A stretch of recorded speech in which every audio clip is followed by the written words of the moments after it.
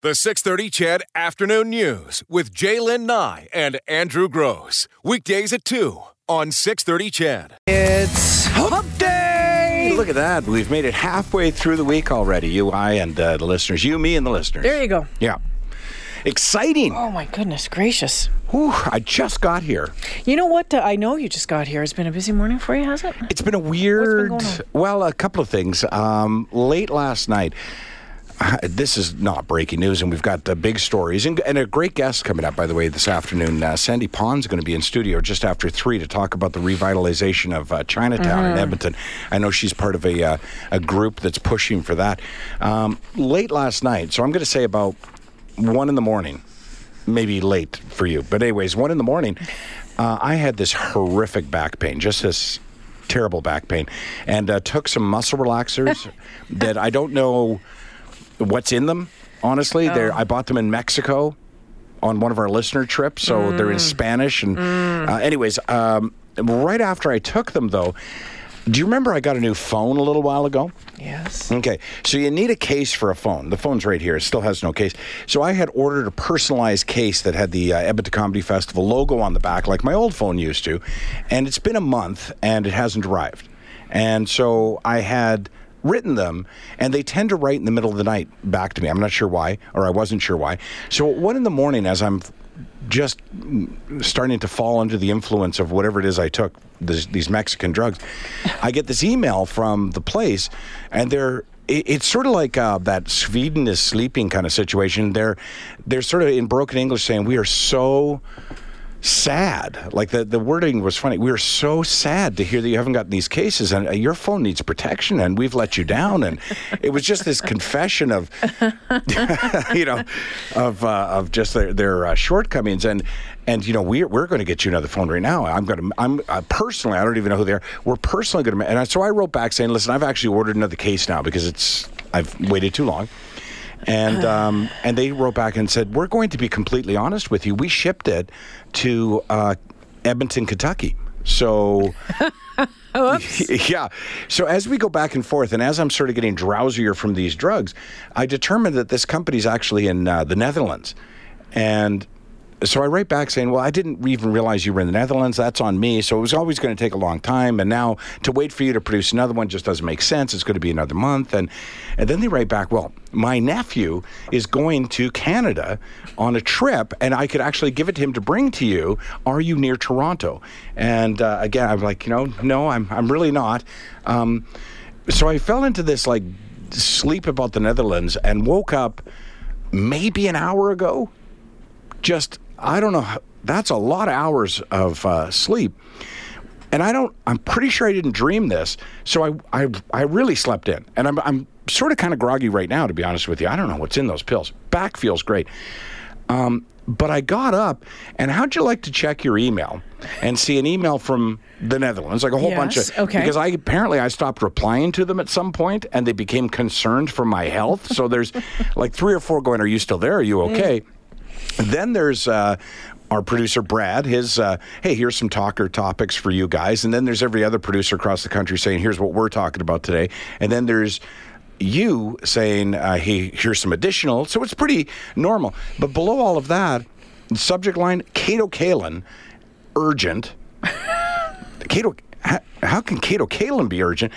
But a whole stream of emails going back and forth. There's apparently, and we did an Announcers That Never Aired in which we talked about Kato Kaelin. Do you remember that? Yes. And the reason we did was, and I'm not aware of any of what happened since this got announced, but so Kato Kaelin apparently is trying comedy. It was the guest. He was the guest house. Right, he's the guy who was in the guest OJ house. Right, that Nicole. He testified, and everybody wanted to know what he was doing there, what he saw, how was OJ he having Simpson, a flinguini with her? Right, like Yeah, what was the whole deal? Yeah. Right, so the Laugh Shop in Calgary booked Kato Kaelin to do comedy because his agent said that he was a comedian. Subsequent to signing the contract, they found out that he doesn't really do comedy well. So what they did was they transitioned it into an intimate evening with Kato Kaelin, hosted by Andrew Gross. Yes. And the reason I'm going down to Calgary to host this is because more as with my media hat or radio hat on as opposed to my comedy hat. Of course. We interview lots of people we don't necessarily like or respect. but they needed somebody who could be funny and ask questions. So it's a short list, really, among comedians. There's only 2 comedians that I know of that do radio and comedy, and I'm one of them. And the other one, the GM of the club down south doesn't like it. So I got the gig. But there's been this massive backlash now, apparently, among, first of all, comedians, that's a horrible booking and that I shouldn't have taken the booking because I'm a comedian and whatever. Then there's apparently been this horrible it's like, remember that professor or whatever who's going to play the Citadel Theatre? Yeah, Jordan something, yeah. Right. There's been that kind of backlash in Calgary over this. So my name is being bantied about, apparently, in other circles than comedy, suggesting I should not have taken this show. Why, though? I don't know. Kato Kaelin didn't kill Nicole Kidman. No, he testified in, if anything, against O.J. Simpson, Yes. despite their relationship. I would have thought that the problem would be that he's not relevant anymore. Did I say Nicole Kidman? Yeah. I meant Nicole Simpson. Right. So apparently people have written angry letters there. So I don't want to, but I'm not going to back out because I signed a contract and whatever. But now I find myself in a position of, instead of telling a screwy story, I'm part of one. Yeah. So I don't even know what to do about it. Like I was talking to the GM on the way here. How is it that he's controversial these days? I don't know. If I'm missing something, because maybe I'm missing something. I haven't looked into it at all. I don't know if there's something, tied to. I don't know if he did something, I don't know if he's done something since that event that makes him completely controversial.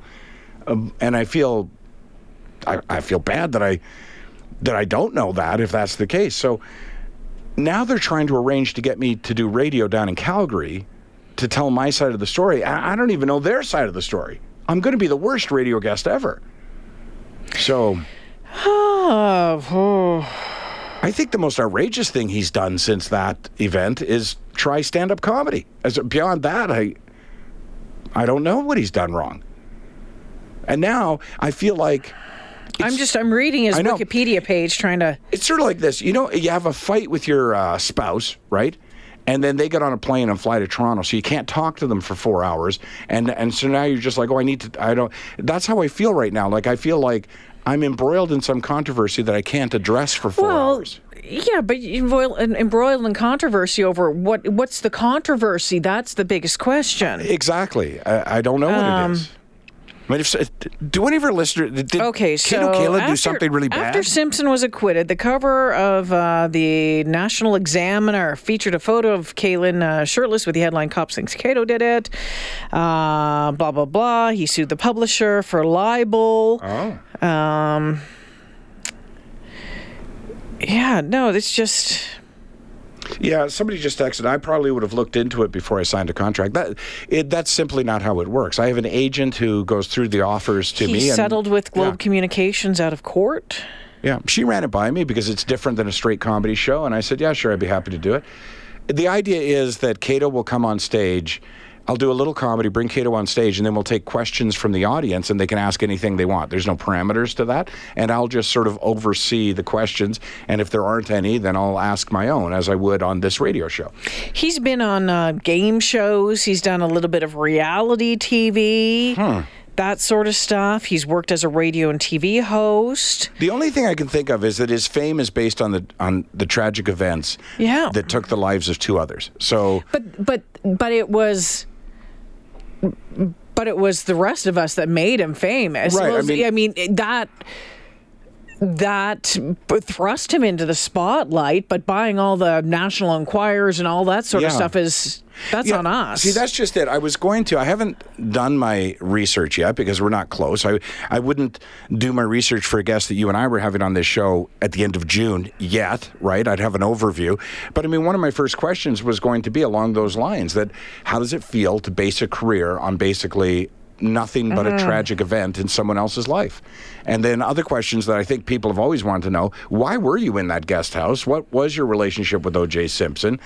What question do you wish they'd asked that you didn't get to answer? I mean, just stuff like that, like you would do in a radio interview.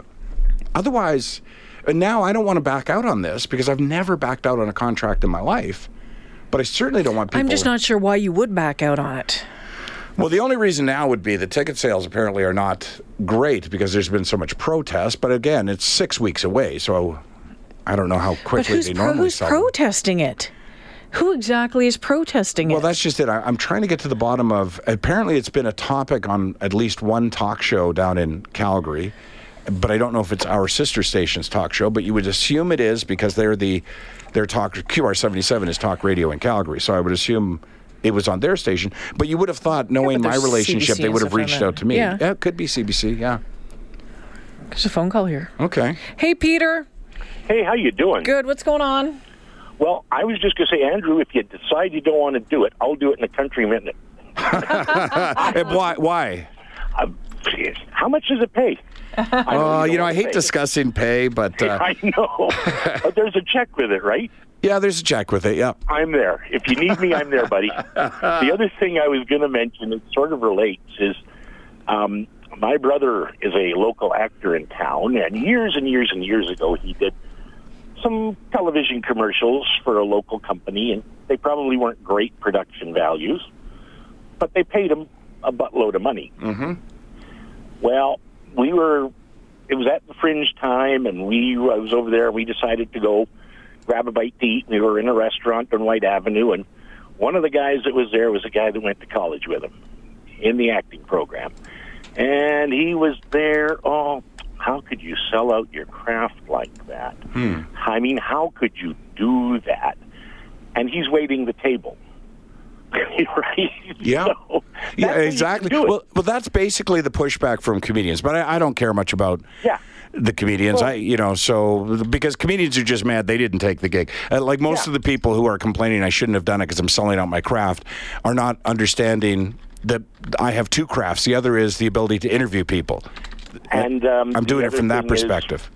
you probably like putting food on the table for your wife and your kids. And I'm not going to lie to you. living in the Honestly, house. the date is what got me to agree to it because June and July are very slow for comedy. And so, when my agent said, would you do it for this on this day? And I was like, if I don't have to miss any radio, yeah.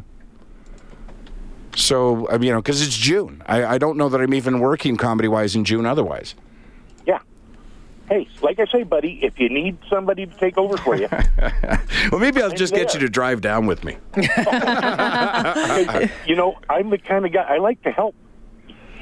Thanks, There's money Peter. involved in it. Much appreciated. Thank Thanks, you Peter. for this. I would just, I would just turn the other way and keep moving on. Your job is to be there to ask questions, and that is our job. And just because it's at a laugh shop, hey, you know what? If Cato Kalin wants to come up here to Edmonton, I'll put him in that seat and we can ask him questions right here. There's no difference. I would do the exact same thing. I wanted to actually ask you that. Like, if I said...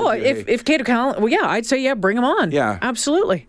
Yeah, why not? That'd be a really interesting conversation. I would have thought. It has to just be the setting for it. The fact that so maybe it's the fact that it's a comedy club, so people think we're making light of a tragic event.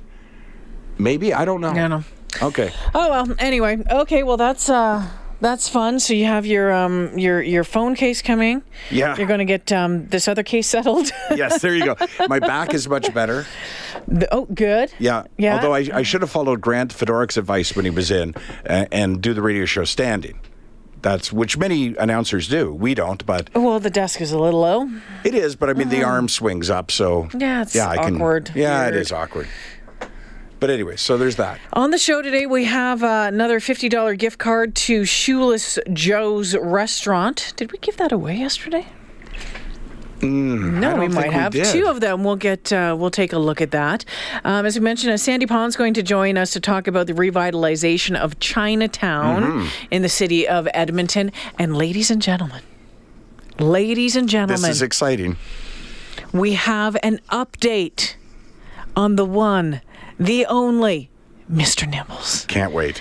Right from its owner, we have an update on Mr. Nibbles.